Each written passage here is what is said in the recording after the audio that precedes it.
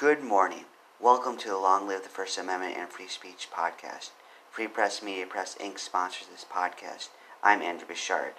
Today I read Article 18.18 of the Texas Penal Code. It's called Disposition of Gambling Paraphernalia, Prohibited Weapon, Criminal Instrument, and Other Contraband. I decided to read this after reading the case 2,174 Obscene Devices versus State, which referenced this article since that case involved seizure of obscene devices. As the title suggests, other contraband is included, and that includes obscene material.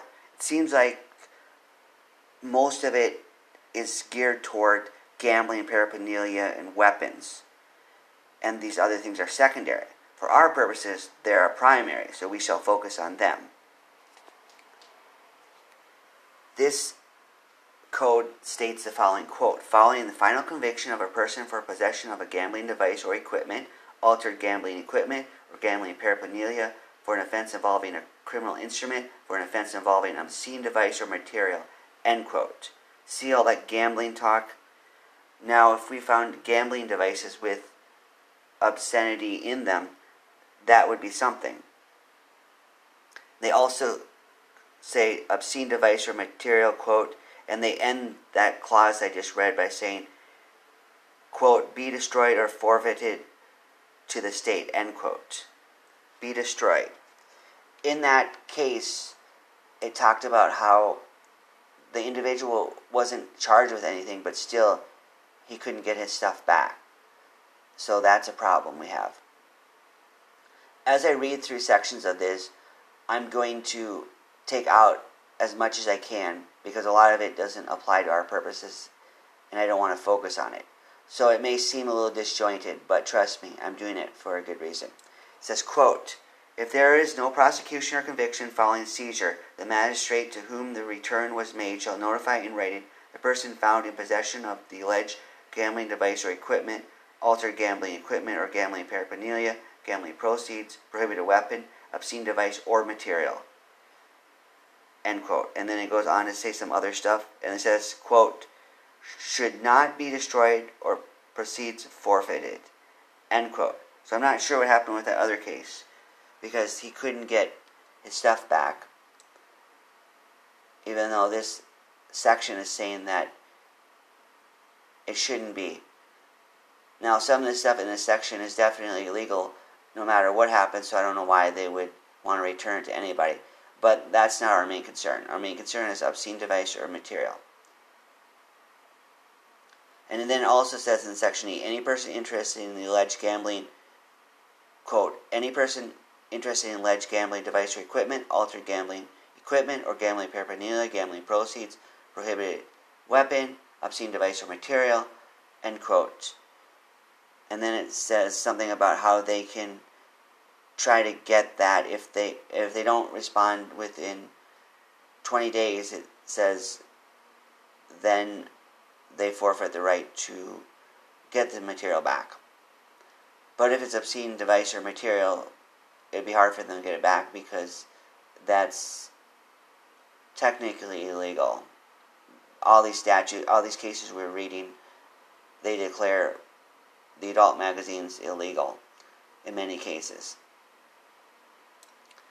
And Section F continues, says, quote, if a person timely appears to show cause why the property or proceeds should not be destroyed or forfeited, the magistrate shall conduct a hearing on the issue and determine the nature of the property or proceeds and the person's interest therein, end quote.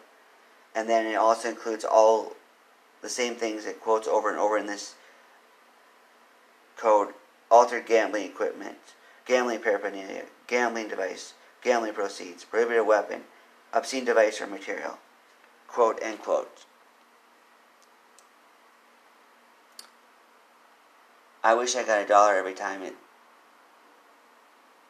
said obscene device or material. It may not make me a rich man if I got $1 every time it said that in this code, but I could certainly buy a good lunch.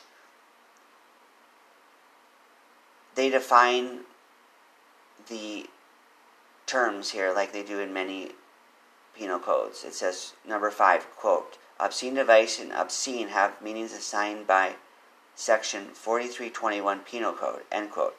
And we did do a podcast on 4321 to 4323 before.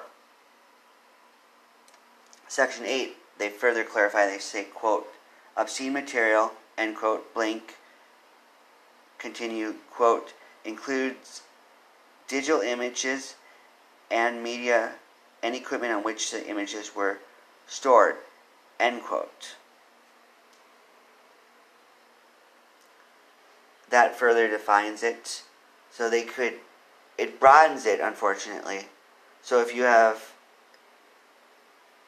a USB device that contains obscene material, maybe it's one article, and then the rest of it is just other stuff, they might destroy the whole thing. Who knows? I'm not sure how they go about such things. I have some of my books that may be declared obscene because it seems like my material would violate the Miller test. Yet I have more other stuff. Business manuals I've created, business documents, poetry about libraries. H also says, quote, no provider of an electronic communication service or of a remote computing service to the public shall be held liable for an offense involving obscene material, end quote, blank, quote, under this section on any account of any action taken in good faith in providing that service, end quote. That's good at least, because if that wasn't in there, that would be a sweeping power the government of Texas could have. It seems similar to the DMCA copyright protection, where these companies that host stuff aren't responsible as long as they have a process for complaining about copyright violations. So that's good. It prevents it from going way off kilter. So what do you think about this section, this penal code, Article 18.18? I haven't seen this referenced in maybe but one case, yet it's still very important. I've seen Section 43.21 to 43.23 referenced in a number of cases. So evaluating this helps us understand. Nolo's book, Legal Research, How to Find and Understand the Law, recommends reading a statute 3 times. And that's exactly what I did before I put on this podcast. I read this 3 times. And I trust that enables me to understand it more. And going forward, having read this, when I read obscenity cases, I can have a better understanding and a better opportunity to keep fighting the good fight. So may we use this to empower us to keep fighting the good fight. How will you advance the First Amendment, freedom of speech, and third parties today? Long live the First Amendment and free speech. Goodbye.